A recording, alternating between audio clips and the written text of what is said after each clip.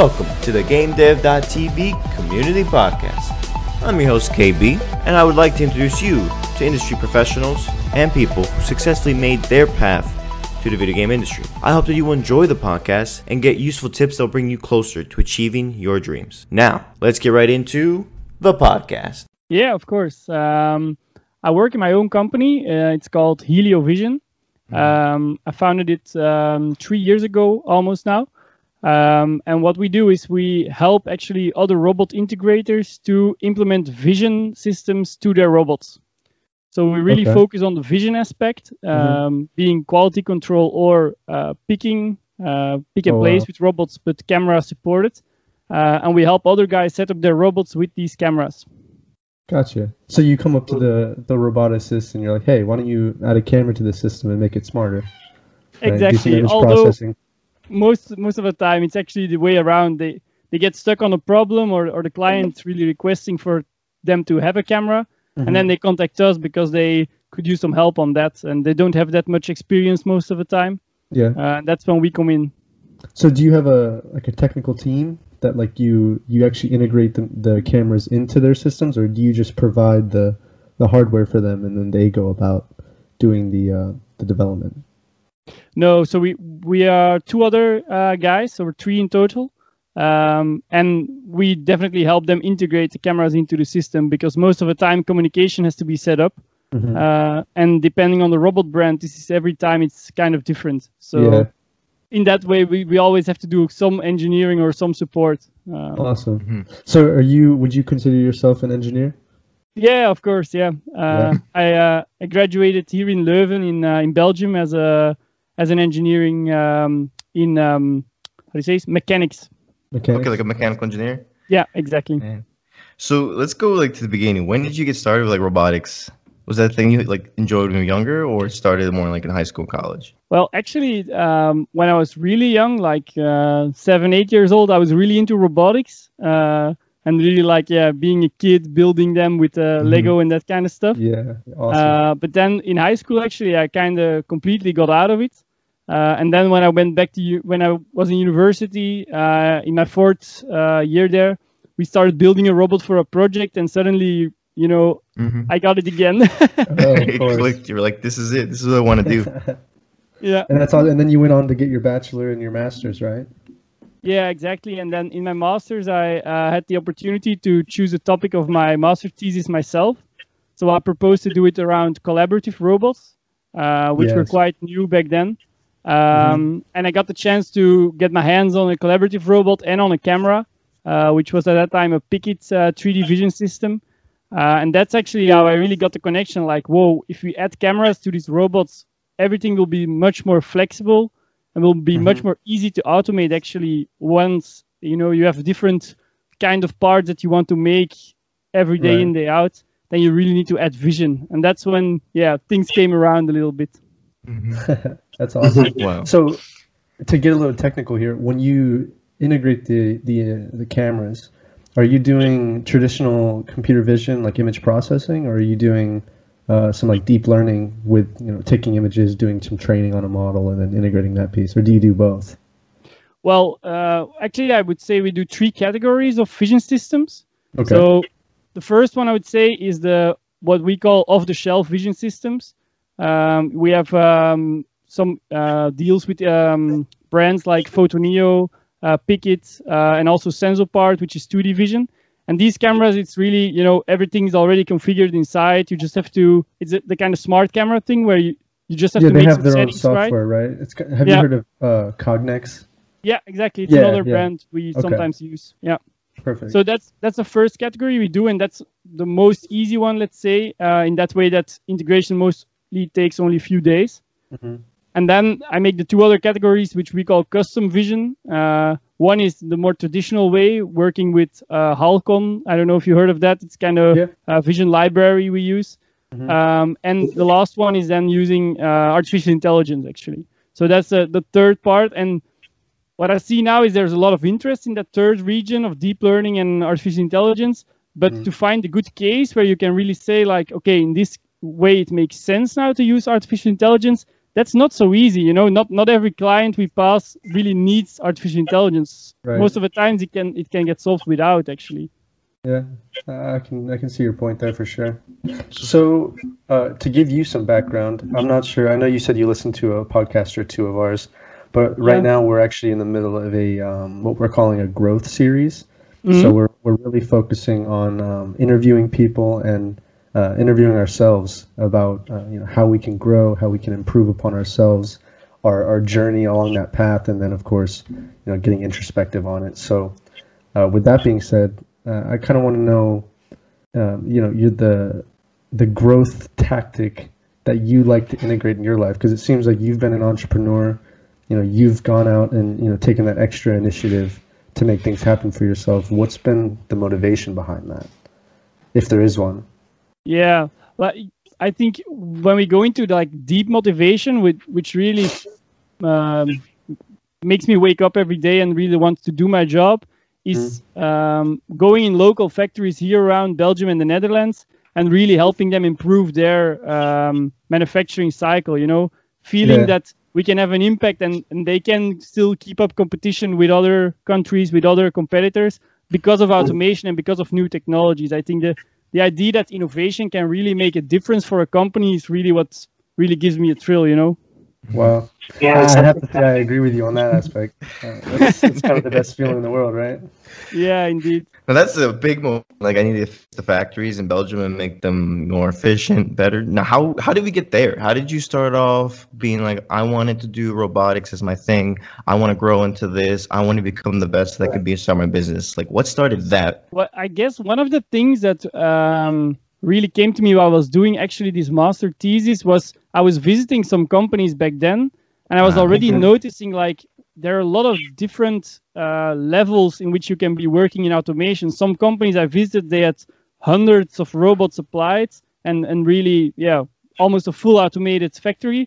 And others I came in and it was really hard to even find the basic PLC there, It's really, they were still at level 1, And seeing these differences really motivated me, like, wow, there is so much work to be done yet in this sector, So when so now you have, I'm guessing throughout your thesis and then following college, you built up like a network of contacts for being able to go into these factories and stuff like that. Because to me, if it seems like if I wanted to do what you do, I can't just walk in the front door of a factory and say, hey man, let me help you out or whatever. But so how did that get started? How did you get your foot in the door? Well, it was really difficult, and I'm still struggling with it. It's one thing that helps, of course, is having good partners, because they can introduce you at some places. The guys from Pickit, the guys from Photoneo, they trust me because, okay, we have a kind of connection there, and then they can introduce me sometimes to factories and say, hey, let's have a talk with Emil because maybe he can help you out. Right. And another thing that really helped me is actually also the way you guys found me is being very active on LinkedIn and showing people just what we do. Sometimes it just attracts also the right people to you, They contact you and they say, I see you posting interesting stuff. Maybe this can be something for us. And then you get talking, of course. Yeah, that's awesome. And you worked with Pickit 3D, right? Yeah, a lot, yeah. Yeah, that's awesome. What did you do for them? Well, they were, it was almost 2 years ago, and they were really like broadening their perspective because they were very much focused on automation at that time. On the automotive market, not automation, but automotive market. So in a lot of car factories actually, and they wanted to know, like, is logistics something for us? Can we do something for the DHL or whatever TNT, that kind of companies? And so I did a kind of market research job for them as a freelancer, where I tried calling and I tried visiting a lot of logistic companies and showing them what Pickit can do with boxes, what they can do with bags and that kind of stuff to depalletize or palletize stuff. Yeah. But actually, what was a conclusion of that market research that I did for 6 months for Pickit was that logistics is really a difficult business to tackle. It's not like with automotive, you really see the cases, they're just in front of you when you enter the factory. With logistics, it's much more complicated than that. So actually, the outcome of that was that Pickit should just focus on his main target market as it is right now. Really? Yeah. What kind of logistics were the issue? Like, for an example. What do you mean? So you're saying like the logistics of implementing in like Picket 3D inside of an automation industry. That those were like the issues, but what about the logistics were the issues? I guess I'm just confused on that point. Yeah, so the most logistic companies I visited are very centered around storage, and they're really good at getting inbound goods, storing them at the right position, and then pulling up one package from this whole pallet, taking it back to, and then sending it again off. Okay. To automate that, you need a really completely automated warehouse before you even can start picking this box from this pallet, you see? So there's a kind of step that has to be taken first before you can even start picking the objects. I got you. So it's just, you can't just plug in that one piece of automation and make it all work together. Yeah. That's awesome. So how did you start your business?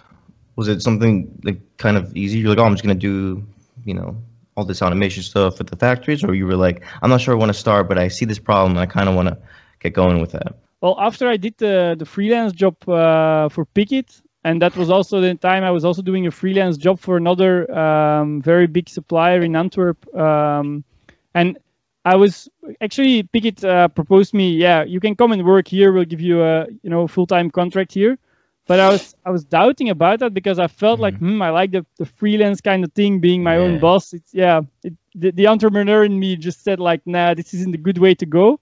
And then one of the guys at Picket, who was the manager back then, he offered me like, okay, but you can also be the distributor. You can be another party to work with. And that actually gave me the click like, okay, then I start my business with Picket as the first brand, but I want to broaden my perspective. And in the coming months, years, I started gaining other brands as a representative for them or as a distributor.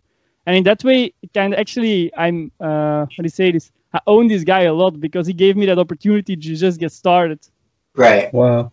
That's beautiful. Pretty much set you up right away with the first client. It was like, here you go. We need your services. Just make your business and help us out. Now, I have a good question. So how has a failure or anything that you didn't go right for you helped lead you towards success? And do you have like a favorite failure of yours?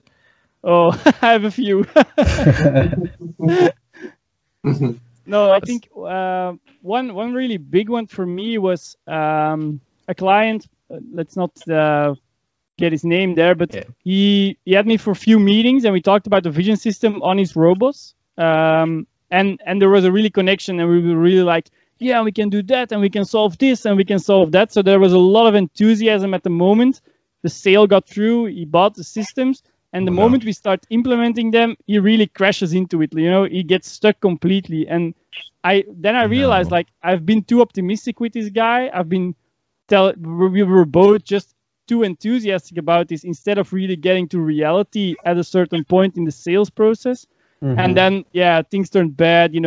There even at a moment there were some lawyers involved. Luckily, it didn't go through, and we managed to set the system up in production. Everything ended well, but that made me realize that you can be enthusiastic to clients or with other technical guys, but at a certain moment, you also really have to come down to the reality of it and tell people it's not going to work the first hour we install this, not even the first day. We'll still have 2 days of work, even with the most easy vision system. Dang. Wow. Sounds like a mess. But you can learn a lot from those situations. And I agree with you that being too enthusiastic or optimistic doesn't work a lot when it's not the reality of things. It's like, we're awesome. We have a client. We're going to get the systems ready. But like, hey, it's going to take a week. Is that cool with you? And if not, then like, they're just not going to work. Exactly. Yeah. So you said you have many failures. Do you have another one? Or... Okay, I have another good one for Let's you. do it. This one is also one I can advise everyone who's doing technical stuff for clients. This was a job we had for an end client, and he wanted a Halcon vision system, so a really custom specified vision system we developed for him, actually almost from the ground. And we had the spec sheet set up. It was a document, I think 8 pages or so, all the specs that it had to have, what it had to do, etc. We set it up exactly like that, and we realized this isn't working. So I emailed the client and I told him like, okay, all the prerequisites that you gave us, all the things you said that would work like this with your product, it doesn't seem to work like that. I think we started off with the wrong information from your side. And instead of answering that email, he called me and he said, yeah, I know we messed up. You know, it was wrong and we were wrong. Can you fix this for us? And of course, I was really enthusiastic because like, hey, this guy is taking it good and he wants me to fix it. So I told him, we will fix it. I have a way, I think, but it will take us, I don't know, 4, 5, 6 days more of development. Is that okay for you? And on the phone, he agreed like, yeah, 5, 6 days development, no problem. You just fix this. So we did. System went into production. Everything was fine. And then I sent him the bill for these 5 or 6 extra days. And yeah, things turned up bad. So then he suddenly said like, we'd never agreed to this. We're not gonna pay this, etc. And in the meantime, of course, this problem was fixed. So what could we do? Should we put the system back offline? I mean, that would also be a scumbag move to make, you know. So yeah, wow. I mean, it is true that you have to like confirm, I guess, payment for a lot of people. They're like, oh, you can fix it, but it's gonna cost more. Oh no, I don't want that. Yeah, so it's just, and you don't really know that because you think, oh, they would just be okay with it, but not a lot of people with money. Yeah, but still, money, people get very, you know. Development isn't easy, and it's not cheap either. So, like, and if you give us the wrong information from the get-go, you better know that you're going to pay us some more. Exactly. Yeah, and then of course, in the end, you look at all the emails because you just want to prove your point that he said this, and you really can't find a letter stating that. You just know it was only the phone calls. Yeah. Yeah, you learned your lesson there, I guess. Oh man, that's crazy. That's awesome. Okay, so there's a worldview of what success is. What would you say your personal definition of success is? My personal definition of success, I think one of the most important things for me is when an operator or an engineer really on the ground at the factory comes at me a few months after it's been set into production and he just pats me on the shoulder or he says like, I really like what you did here. You know, because in the first few days when things are running, mostly they're not smooth, but sometimes they even are. But even then, it all feels like, oh, this is new, wow. But what I like more is like when you visit after 5 or 6 months, everything's still running fine, and then some operator, some guy working there, he comes to you and he says, man, you really did an improvement. That's for me, that's the biggest reward you can get. Yeah. And I had one guy particularly, which I remember very good. He's called Mark. And he was an operator, I think he was 60, 62 years old. So really like going to the end of his career at the company. And when he first saw me coming in, he was, no way, robots with vision, please don't tell me. He really didn't want to hear the new thing. He just wanted to retire in a few years. And I met him recently, I think it was only a month ago. And he came to me and he said, man, my job really got better thanks to you. So that was really, for me, that's one of the major successes, really. Oh, yes. Impact. And like what you're doing impacts other people. That's important. Yeah. Do you ever feel like you need to constantly be doing things every day? Or do you just work on your like craft? If I study a lot to get in? Yeah, like I mean, like, do you have this very like self-conscious thing where you're like, hey, like, am I doing a good job this week, today, this year, like, or you just like, I'm just wake up and try to help people? No, I really like at least every 2 weeks I try to evaluate myself as well and try to think about what have I been doing, was this the right thing or the wrong thing? And when things get busy, this is difficult to find a moment to really stand still and think about these things. But I got in a coaching with how do you say this? A trajectory really that helps you in a year to develop as an entrepreneur. And since then, I'm obliged to meet my coach every 2 weeks for 1 hour. So that really helps, you know, because that 1 hour, it's set in I pay for it, so I go there, of course. And then you really have an hour to really sit there and say, I fucked this up. I messed this up. Okay, how am I going to do this better next time, you know? Exactly. That seems to be a trend. I think we've interviewed a couple people now that have career coaches. And it seems like that's kind of what it is. It's just somebody to like, you sit down and like, no, we're going to get introspective. You know, what did I do wrong? What did I do right? How can I improve? What are my goals? And I guess, like you said, when you're super busy, the odds that you do that on your own time is kind of low. It's low, yeah. Yeah, and also too, you're emotionally attached sometimes, so you can't see it from the perspective the coach can. So they see it from a different vantage point because they're not emotionally attached to what's happening. So they can call you out on it from a different perspective. So it's That's very so helpful. true. Yeah, it keeps you accountable. Yeah, it does keep you accountable. I also have another question. Far as coaching and doing things in your life, what is your daily routine? Yeah, I'm Daily interested in this routine. too. I If must you even say, have for one. me, days really vary Yeah. a lot. You know, that there are days indeed when I just have some online meetings, but mostly then doing research or really just helping out clients, setting up systems that are more like at home days, let's say. But Okay. then I think 50 or 60% of the time I'm just in my car driving to companies and just getting the word out, you know, like, hey, this is what we can do for you, or we can help you with that. And really, I'm a lot on the road actually during the week. So, do you prioritize? I'm guessing are you the sole owner of the company Yeah, for now. for now?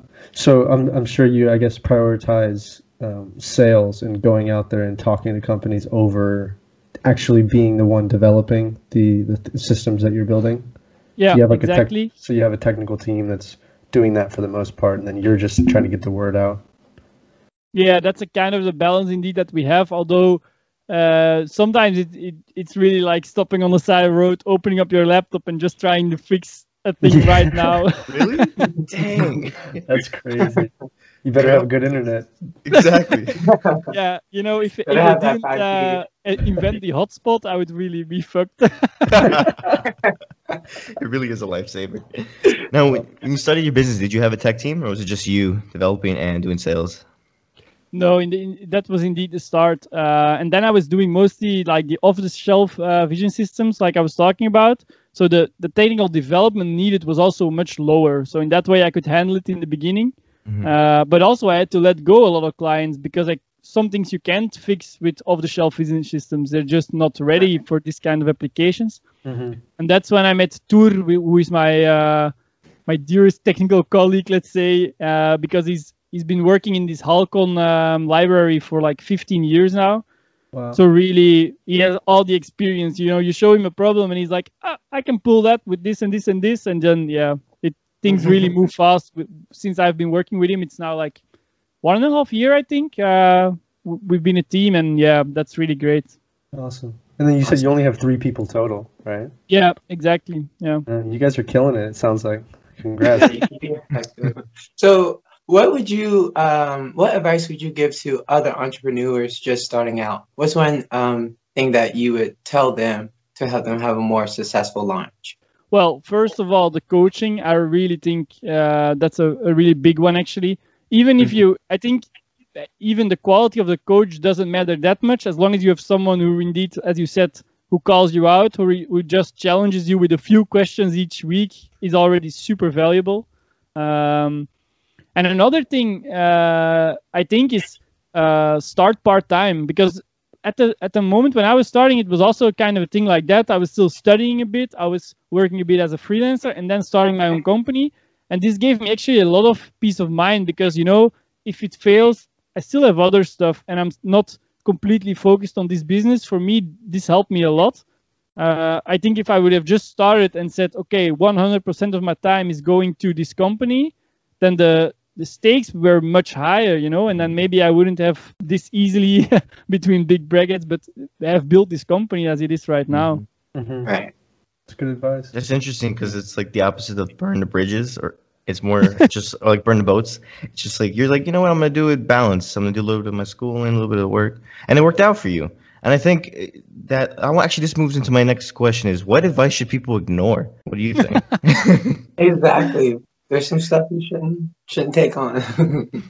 Well, what I don't like, but I talk about it a lot with my girlfriend, is like the guys who like, you have to grind your way, you know, you have to go 100%, do nothing else but your company. Like, I really don't like that approach because I think you need a clear mind when you're working. So you can only have that if you still have some time off, if you still have some other activities or friends or whatever. If you just go really all in from the first moment, I think you lose too much of perspective to make good calls. Right. It's kind of like you get tunnel vision and you can just wear yourself out. Yeah. Yeah. You will probably most likely burn yourself out because you have other areas of your life that you'll neglect.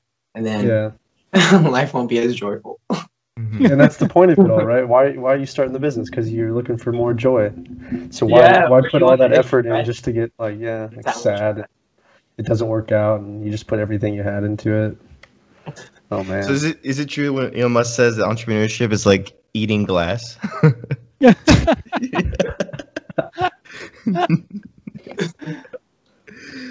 Because yeah, it can be tough. It's like, have you had days where it's just been like, wow, am I gonna get out of this like dark time? Days. I've had weeks like that, even a month, Weeks, I yeah. think. Yeah. So, and also because at a certain moment, I think this is also a spot where I am the last year is like already a lot, like 10, 20 customers are now depending upon me. And sometimes also even really asking me to my face, like, how sure can I be that this company will still be there in 3 or 4 years? Because I will still need support. I will still, maybe I have another problem that I want to tackle with you guys. So that's actually one of the things that also helps me then to move on is like, okay, no, but these guys, they are kind of depending on me, and I still like serving them or like helping them out. And then yeah, you stay there because that's what you do it for as well. Yeah. Mhm. So I agree. I'm interested in how you go about. I know you said like you got to start with Picket, and you kind of got some connections there. But when you said you travel around and go to these different companies, do you set up an interview? Like, do you just cold call them and say, "Hey, this is what I do. I'd like to set up an interview," or not an interview, but a meeting, and then you just show up, or do you literally just show up and say like, I got all this cool stuff, and I think you guys could use it. Well, recently I've been having a few people who were advising me to do that actually. Just the cold knock on the door and then just walk in. Yeah. And I've been doubting to try it now because I think maybe it could work, but I haven't tried it, so can't tell you anything about that. Okay. But what I do a lot is some cold emailing and also just LinkedIn messages. Okay. And most of the time, what I try to do is I try to inspire people first, and not just like, "Hi there, I try to sell you something," because that doesn't work. Yeah, But it never comes off right. when you show them some interesting stuff that's close to their business, or you tell them about a similar company as theirs where you visited or where you saw a few things, that most of the times really works because people get inspired and then they want to know more. Right. That's good advice. That's Yeah, a good get them connection interested technique. first. Just try to offer some incentive in the beginning. Don't even act like a salesman. Makes sense. Yeah. Yeah.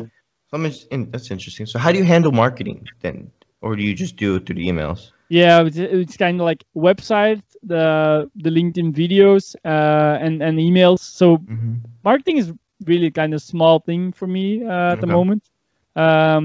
What I did try once, actually, interesting to share to whoever is listening, is I tried real mail.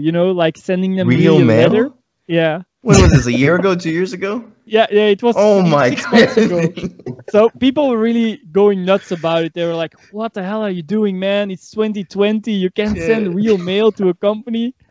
But actually, it kind of did the job. I think I sent out 80 or 90 letters to companies I thought that would be interesting in vision systems, and out of it, I think I got like 15 Skype calls and 5 real life visits. So Wow. No way. it's actually Wow. pretty okay.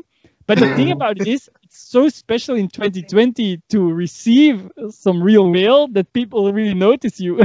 Yeah, they're like, wait a minute, what is this? Okay, and they look it up online. It's like they're pretty legit. Let's do it.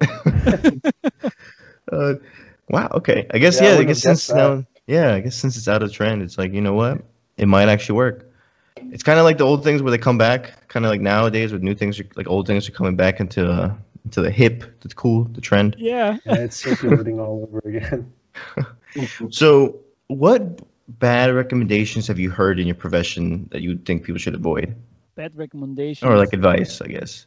Well, not advice, more like what people have told you to like go into, or people to message. Like, what are some things that just like didn't work out, and like people were like, yeah, you should do that. Well, one thing I've heard a million times at least is you can be an entrepreneur if you haven't worked for a few years at a company. And really, especially of course when I just got started, people were like, but you have no prior knowledge, you didn't work first at a big tech firm, you know, what are you starting your business already? And of course it destabilizes you a little bit every time you hear that, but then you have to counter that with some successes, and also by just learning on the job is, I think, still the most valuable way to learn stuff. And if this job is a freelance job or it's a really, you know, full-time job, I don't think the difference is that big as they say it is. Although probably I am messing up a lot of stuff that I could have done better if I first would have had a few years of experience in a big tech company. I'm not gonna deny that. But this is your journey, you know. Maybe if you worked at the big tech, you would never send those letters.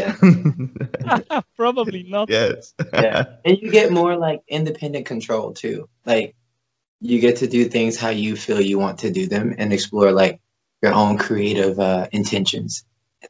In working for a big company, you wouldn't be able to do that all the time unless they gave you that free reign to do that. You would have to do it what their vision is and where they see the company going, but you could develop your own mission and whatever impact you want to have, which it seems like you're doing. So that's very awesome. Yeah, it's almost more authentic. Like it is, you know, you're not taking things that worked for somebody else and using it as your own. You're building it from the ground up, which of course it might. He's being innovative. You might make some mistakes, but that's what life's about. That's what entrepreneurship's about, right? Yes.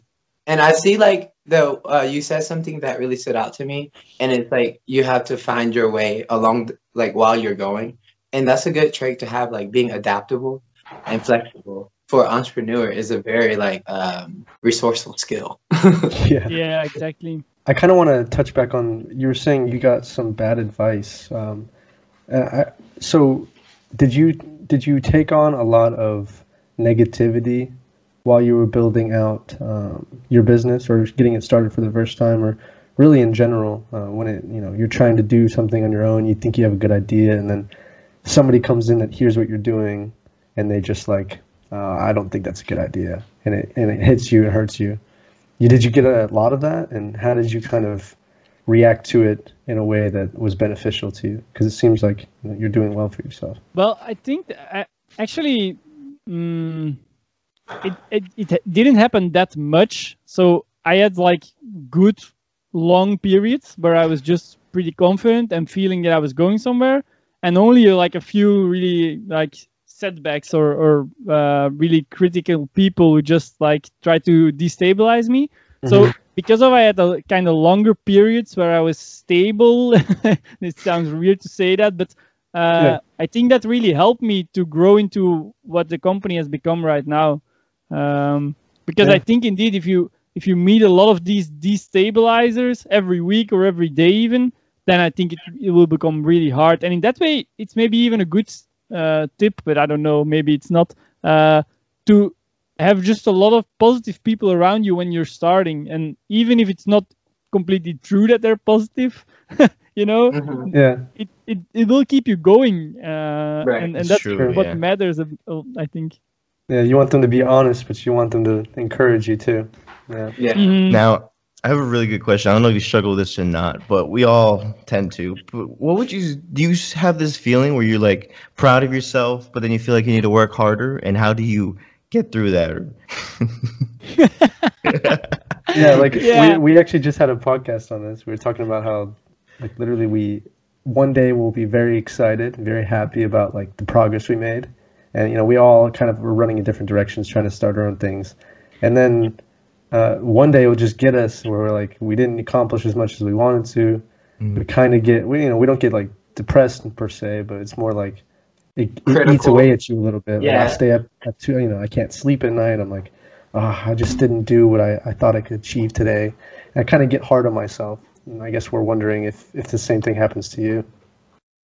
Yeah, especially because I have, I have pretty big, hairy goals, let's say, I want to get to a lot of places, and I want to, I mean, the optimal, really big goal for me, is like building my own vision software with the company and being innovative in that way that we can help a lot of small SME-like companies integrate vision. Mhm. And I think somehow some software or and even hardware as well is missing for that. So I really want to more develop a product in the end. Mhm. Although today it's really difficult to do that because you're just trying to, let this company already run stable. That's already big enough of a job. So in that way, I really recognize what you're saying. You come home, you didn't even have a really bad day, but still you feel you're like so far from where you want to be in the end that it feels like, damn, is this going fast enough? Am I doing the right things to get there eventually? And then being doubtful about that. You hit that on the head. That's kind of exactly what we're trying to work on, ourselves. At least I am. And it's a struggle. Some days are really easy. Some days I feel very, very good, and I know I'm going at the right pace. And other days I'm like, I need to speed things up. I'm not working hard enough. I'm this, I'm that, trying to correct everything I do. Yeah. So when you have those moments, what do you say to yourself, or how do you get through that? Or you just keep saying like, I'm long-term vision, I'll get there, let me just relax. Enjoy the journey. Well, there are two tactics I have for that.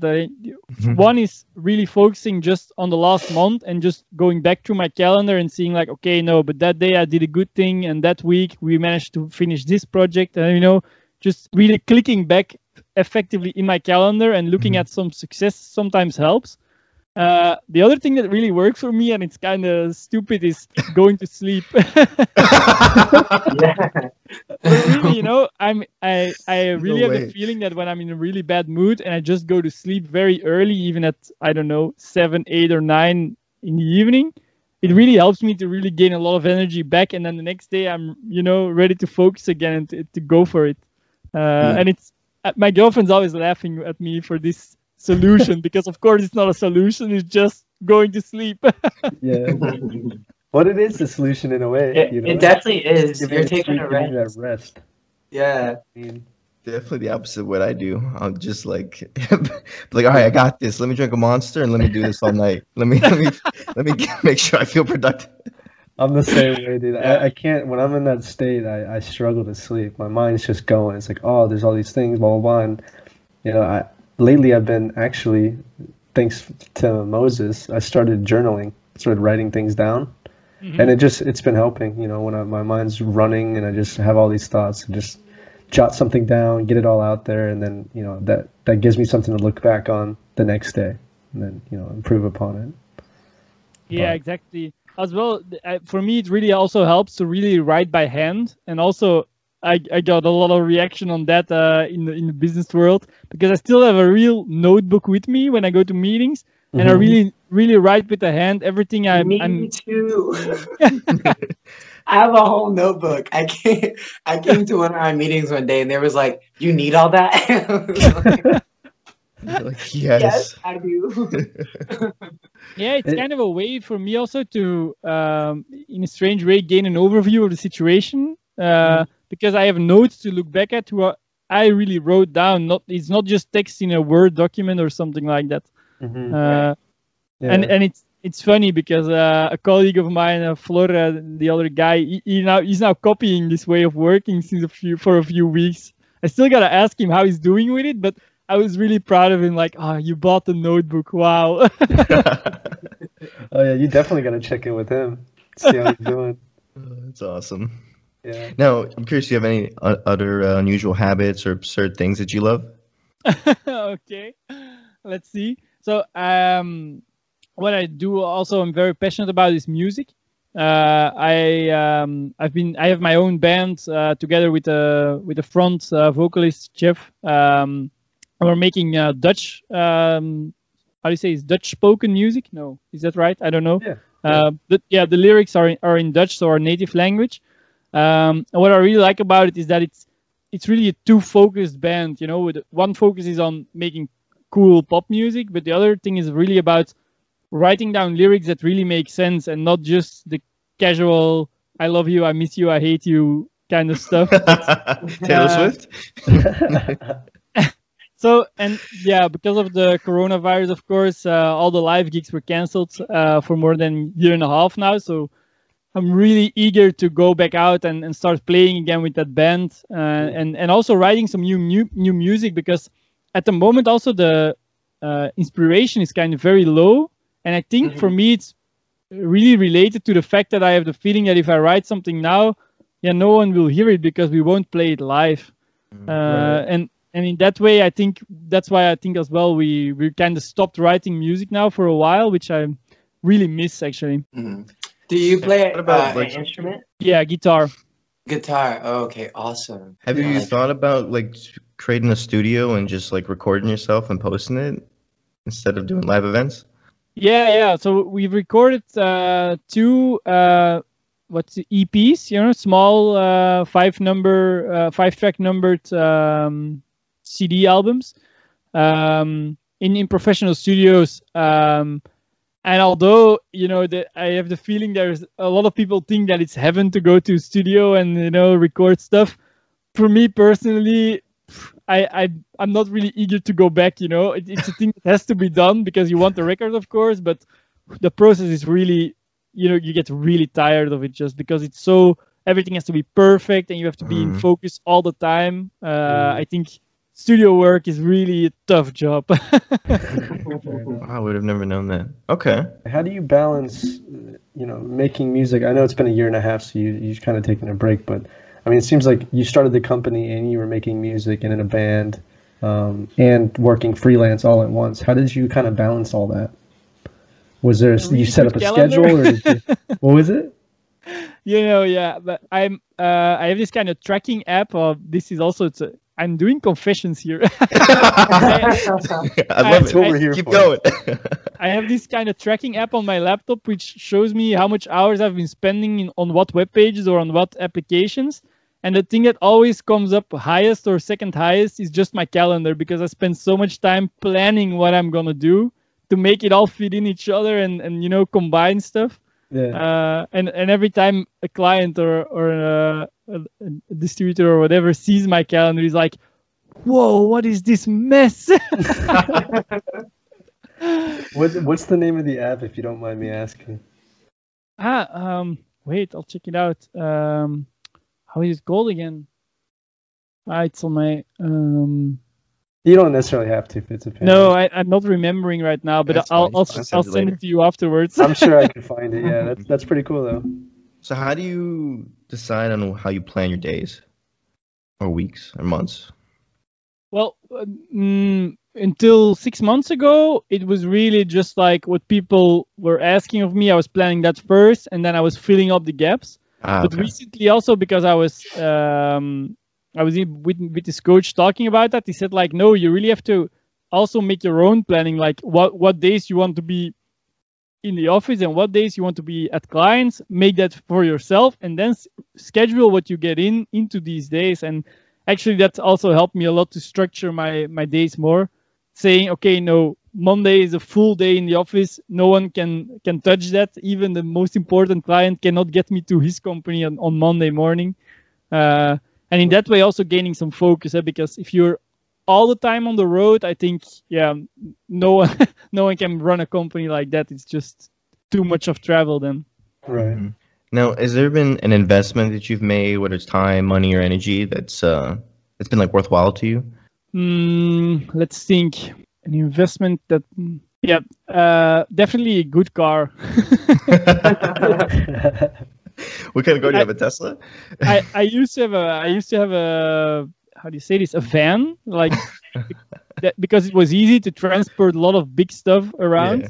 But the downside of it was that driving it was more tiresome, and also there was kind of background noise all the time from just being the van on the highway. And I bought a Volvo, which is a pretty decent car.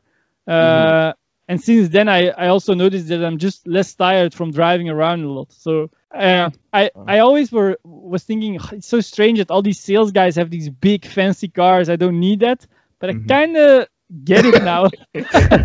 I kind of want it, yeah. That's awesome. I guess we're coming up. We're kind of getting close to the end here. We are.